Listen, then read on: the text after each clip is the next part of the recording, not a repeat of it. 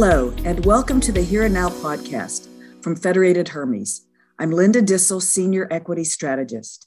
Today, I'm joined by Daniel Paris, Senior Portfolio Manager and Head of the Strategic Value Dividend Team here at Federated Hermes. Daniel is the author of 3 books on dividend investing: The Strategic Dividend Investor, The Dividend Imperative, and Getting Back to Business.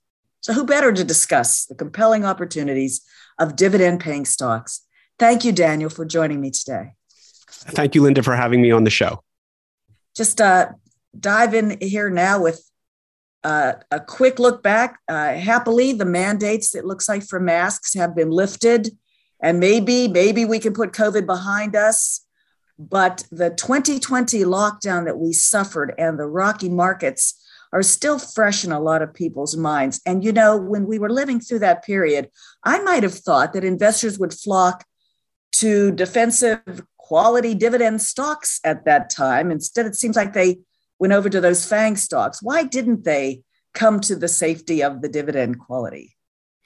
That's a really good question, and it's a fair question. And societies and business processes and investor preferences do change. And the reality is that while dividend investing is sort of the norm, the what you do when you're doing things normally, that normal changed during work from home. And frankly, a lot of the work from home stocks businesses were doing very, very well. And some of the traditional business practices, transactions, things purchased, things used, were not. And that was reflected temporarily during work from home.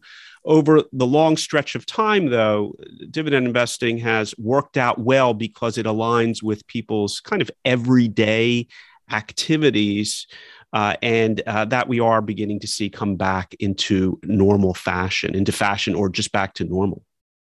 Yeah, I thought it was also curious, you know, all that stimulus money that came at us, and people did tend to run towards the biggest names out there. Like you said, they were working very, very well. And so what happened to the relative price to earnings multiples of the higher quality dividend stocks in that period of time? Yeah, so the types of dividend stocks that a dividend investor would tend to focus in generally are going to be a little less expensive than the market because we do give up, generally speaking, a little bit of growth, and that's standard. But that gap open between what the price was paying for an income stream and what was paying for certain types of growth prospects, maybe not realities, but prospects, that opened up enormously. It actually began opening in 2016. And then during COVID in 2020, it opened up to extraordinary, statistically challenging levels. And that now is beginning to close. And we're seeing sort of a mean reversion, which bodes well. Yes, we'll peek in on that here next. But I'd seen a statistic that said the relative PE multiples for the high quality dividend stocks were trading near all-time lows you hadn't seen since 1950 in the course of these past 2 years. And indeed, as you suggested, it's been a growth market. I think it's been a growth market for maybe 13 years. Okay, here we are today. The economy's booming and we have a big inflation problem and interest rates look like they're set to rise. So what's becoming of what I think you've called those so-called fancy stocks? Yeah, not to get too complicated, but I would draw your attention to both inflation, interest rates, and what I call risk rates. And there are a lot of moving parts there, which we won't get into in this setting. But I'll simply say when risk rates are rising, that is people's perception of real world risk, then the type of old-fashioned cash flow, steady Eddie businesses that we have are welcome. And what's important about dividend paying stocks is that they're equities. The businesses can raise their dividends. They're not bonds. So on the inflation front, dividend paying stocks offer some inflation protection, may not be dollar for dollar, but it's close. And on the risk rate perspective, dividend paying stocks tend to be less risk, more stable businesses. And so as investors' perception of risk rises, there's kind of a tailwind to the dividend paying universe that might not have existed during those years when risk was in fashion, exceptionally in fashion. Right. And of course, I guess that as discount rates go up, that's a problem for those buying growth stocks that are counting on a long stream of earnings way out there as versus the dividend itself, right? Yeah, I'm struck by a technical term, duration, which again we won't get into, but usually it's just a measure of time. And when discount rates move up, you want to get your money up front. And dividend-paying stocks, by definition, have lower duration than all of those, what I call fancy stocks. Fancy stocks are a term from the 19th century of businesses, stocks that had no business associated with them. Yes. But you do want to have your money up front when discount rates are rising, and that's what dividend stocks offer. And exactly what the growth stocks do not offer. So now it looks as if the dividend strategy, I like the way you're describing what's happening. It's starting to perform well now.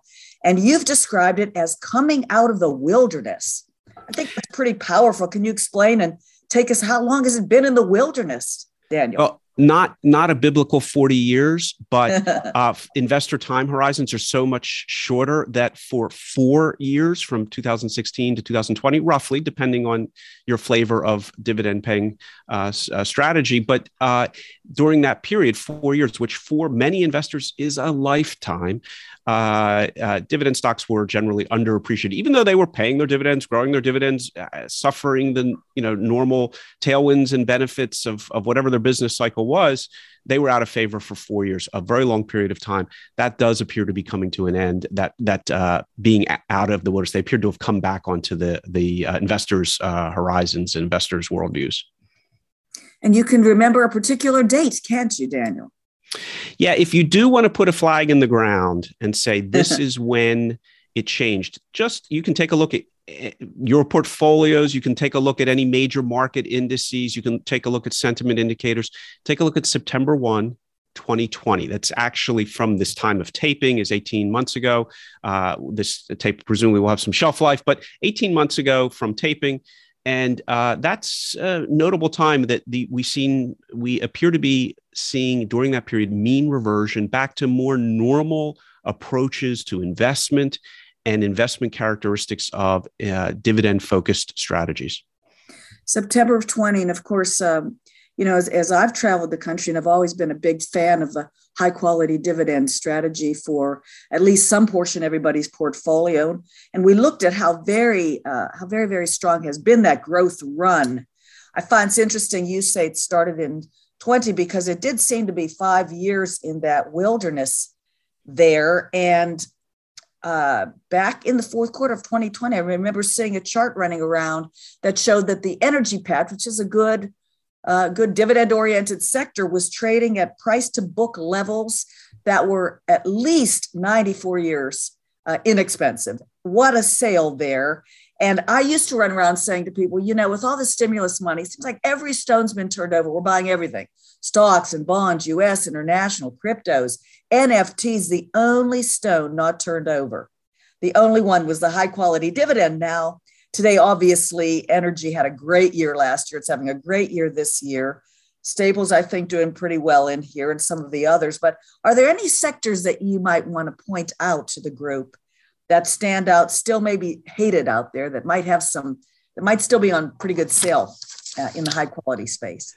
Yeah, the dividend investor tends to be pretty stable, low turnover, and not rotate among sectors as much, which is it's a fair question. But I would say that the whole space of is still under intellectually appreciated. I acknowledge that energy, as you pointed out, Linda, has gotten a lot of attention recently. But really, the whole space, we continue to be very comfortable in our skins doing what we're doing, given the combination of the dividend yield of the individual securities and of portfolios generated upon them, and the dividend growth prospects, even in difficult times with inflation, with various crises, supply chain issues resulting from COVID remain to this day. But even with all of those headwinds, the combination of value that we're seeing and the income stream and growth, importantly, the growth in the income stream, is very, very comfortable, acknowledging that the price of energy-linked businesses tomorrow or a week ago or a week from now can be dramatically different, and investors need to be careful about that. Loved over the last several years. A lot of the dividend paying space meets that category. But I have to say, among those, the telecoms have particularly been, how shall I say, left aside. And that creates opportunities for investors going forward who are interested in high income streams. And we'll see how that plays out as in volatile markets, meaning some sectors moving up sharply, others being ignored, creates some profit taking opportunities as well. And we'll see eventually. I expect the valuations of the telcos to mean revert, and that bodes well for the dividend investor. Okay. All right. Excellent. Okay. So here we are in 2022. And as general strategists at Federated Hermes, we took note towards the end of last year that was almost a straight upward move in the market. We could only have put together just 5% pullback.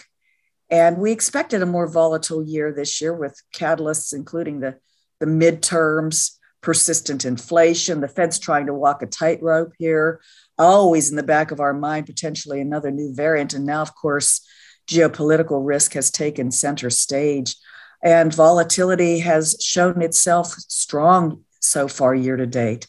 So, Daniel, how has the high quality dividend strategy held up in volatile markets historically? Yeah, again, this is sort of the tortoise versus the hare. And we have over, in many ways, 2 centuries of data show the attributes of being the tortoise. And it looks like 2022 is showing up as one of those incidents where there's a lot of pressure on asset prices. And in that case, people turn to safer securities. And again, these are assets that are involved in everyday transactions.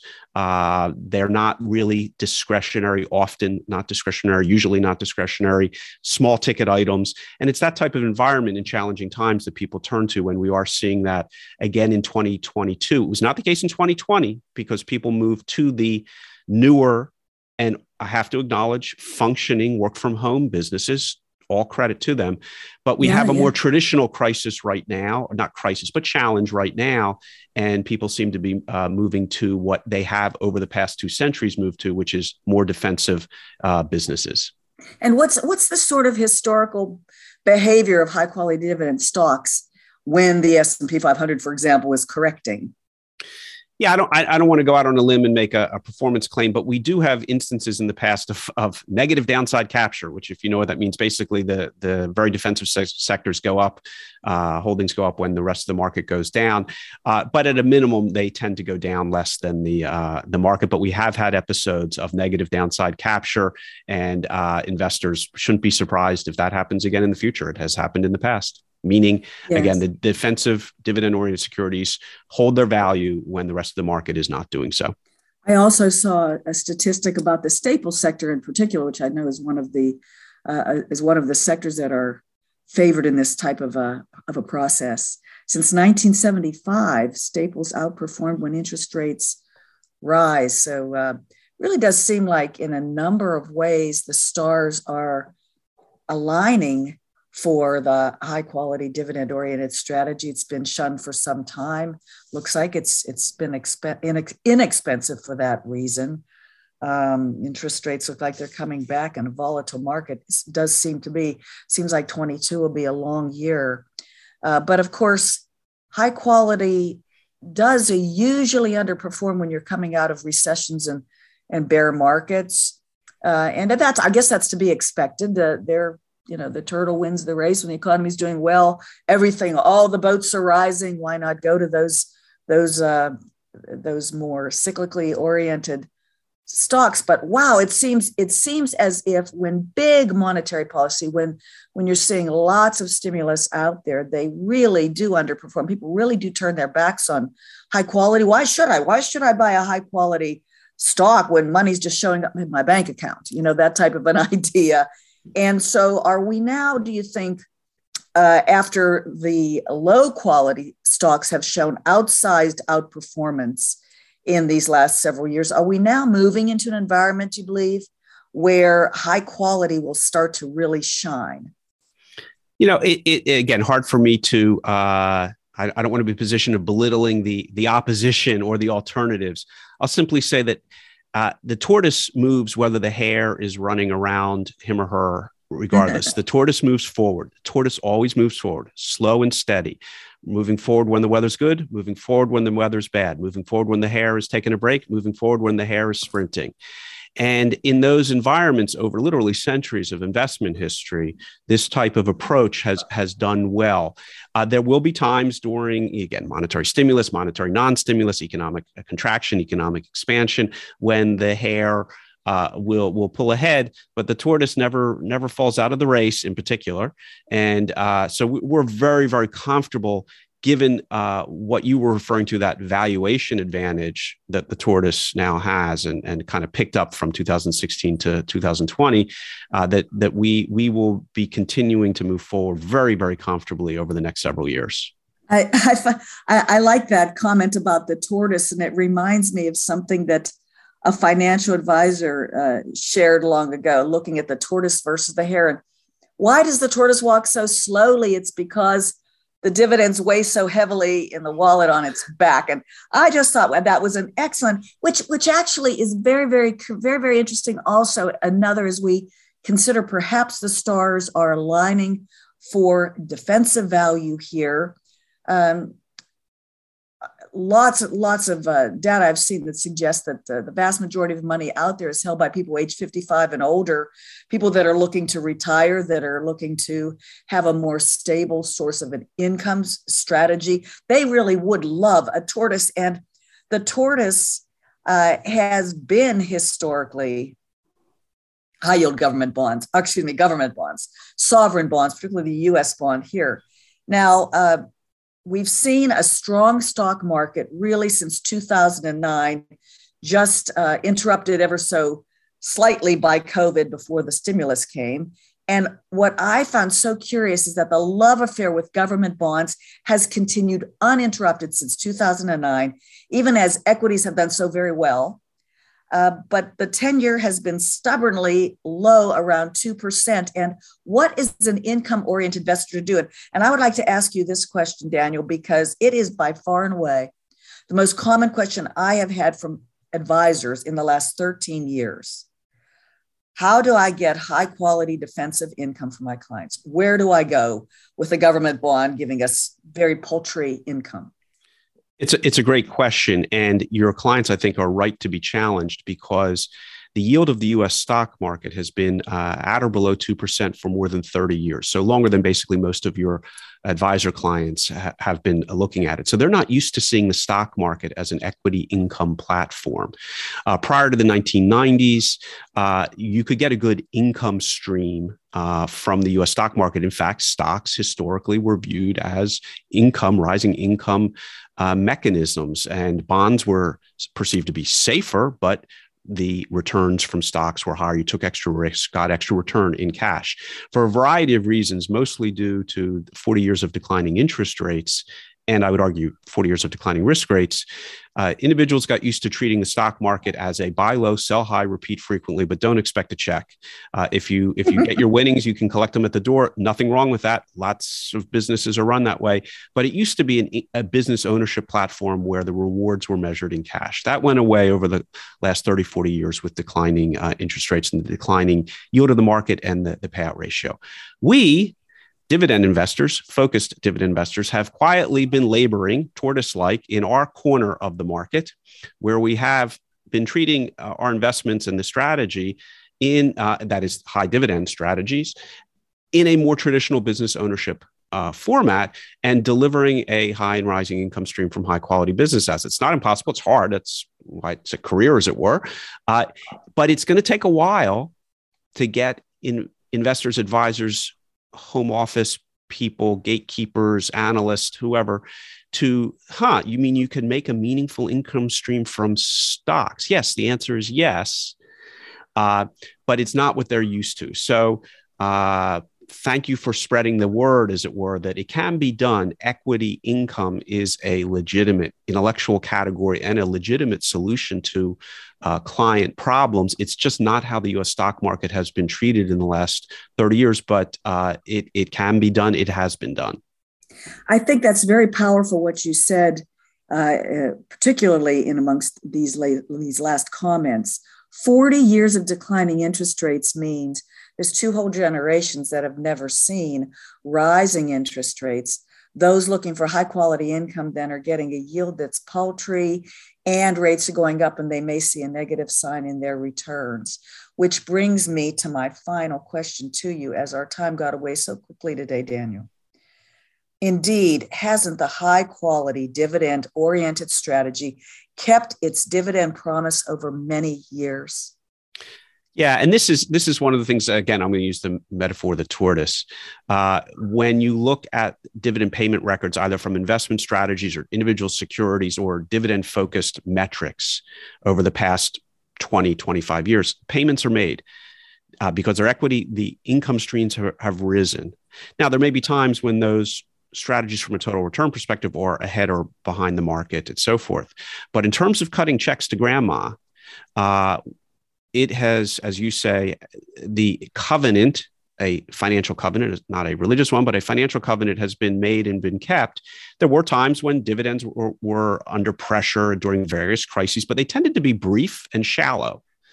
And the dividend stream has been maintained for those investors who have chosen to go down this path. And it's been tested by various crises over the past 25 years and really shown to be a persistent income stream for investors. So very pleased with that record, and we think that has every reason to continue. Well, thank you, Daniel, so much for your fascinating insights. And thank you to our listeners. We look forward to you joining us again on the Federated Hermes Here and Now podcast.